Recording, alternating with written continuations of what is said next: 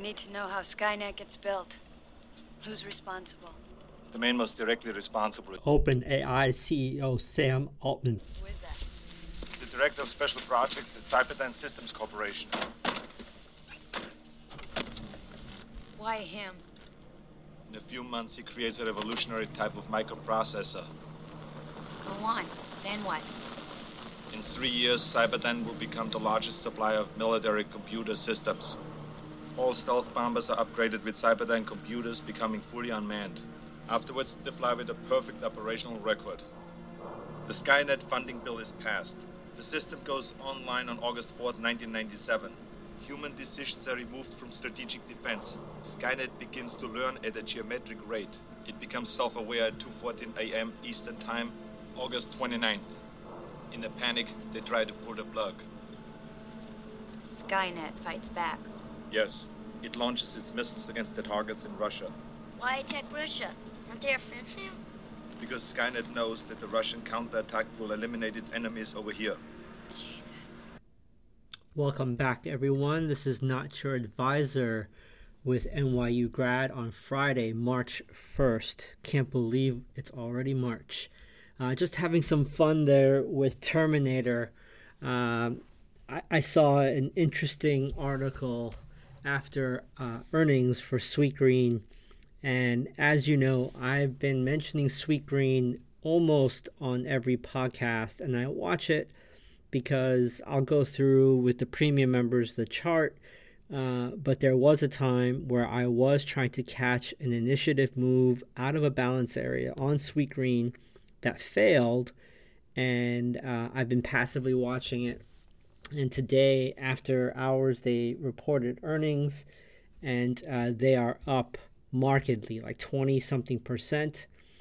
And they cited that obviously they beat because they're up so much, and they've also guided higher moving forward.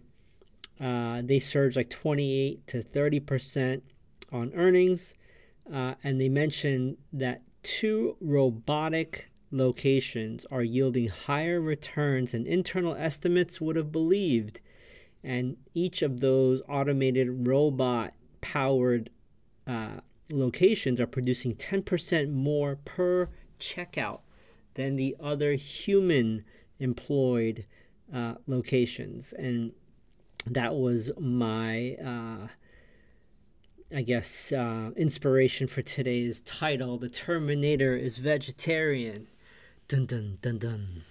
And Sweetgreen Salad Robots are here for your jobs. Episode number 150. So let's jump right into it. I will post a tour of one of their automated locations on YouTube. I'll embed it into the show notes. One other bit of FYI, after in the afternoon, I had posted a Substack post titled "Shoes Off in the Trading Room, Please." And I won't spoil the reading for you, but it talks a little bit about the psychology of trading and investing and why it's so important to disconnect the notion or the construct of being right or wrong in a trade. So I'll also embed a link to that Substack post as well. But I digress. Let's jump right into the numbers. Today was a very bullish day. We had 1,707 new highs versus 153 new lows. 66% of shares were advancing versus 29% declining. And you take a look at the 50-day moving average, 37% of stocks were below its 50-day. That's an improvement over yesterday. And 33% of stocks were below its 200-day moving average. As you know, breadth is one of my key pillars of watching turns or like big macro turns. And it has served me well in the 20 plus years I've been trading. You know, the basic premise is you don't want to be bullish in a bear market. You don't want to be bearish in a bull market. If you stay out of trouble and big losses, you are ahead of 90% of traders out there. And then if you skim away any YOLO type FOMO trades, you are then 99% ahead of most individual traders out there. What stuck out? I mean, everything was bullish. I'm going to rapid fire. This is not going to be in one breath because it is a long list of what was strong today. All right.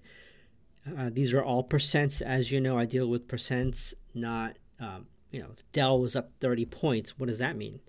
So Dell was up 31% today after earnings last night.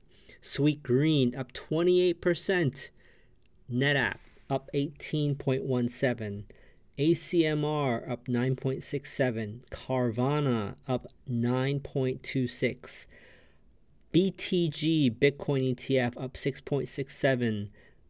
Backblaze up 5.84. MicroStrategies up 5.53. AMD up 5.25. Klaviyo up 4.91. Hovanian Home Builders up 4.77. Pan American Silver up 4.71. Lam Research LRCX up 4.6. SMCI up 4.5. SOX, which is semiconductor, up 4.2. GDXJ up 4.27, more than the metal. Wow. Rarely see that. Marathon Digital up 4.25. ASML Holdings up 4.13. SMH Semiconductor up 4.05. NVIDIA up 4. GDX up 3.68. Kinross Gold up 3.67. Roblox up 3.56. Sprout Social up 3.45. Qualcomm 3.36. Synopsys up 3.07. Lyft up 2.96. Beazer Homes 2.9. Zillow Group up 2.8. Bitfarms up 2.8. KB Homes up 2.72. Netflix up 2.7.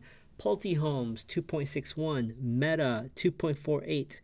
DHI DR Horton up 2.36.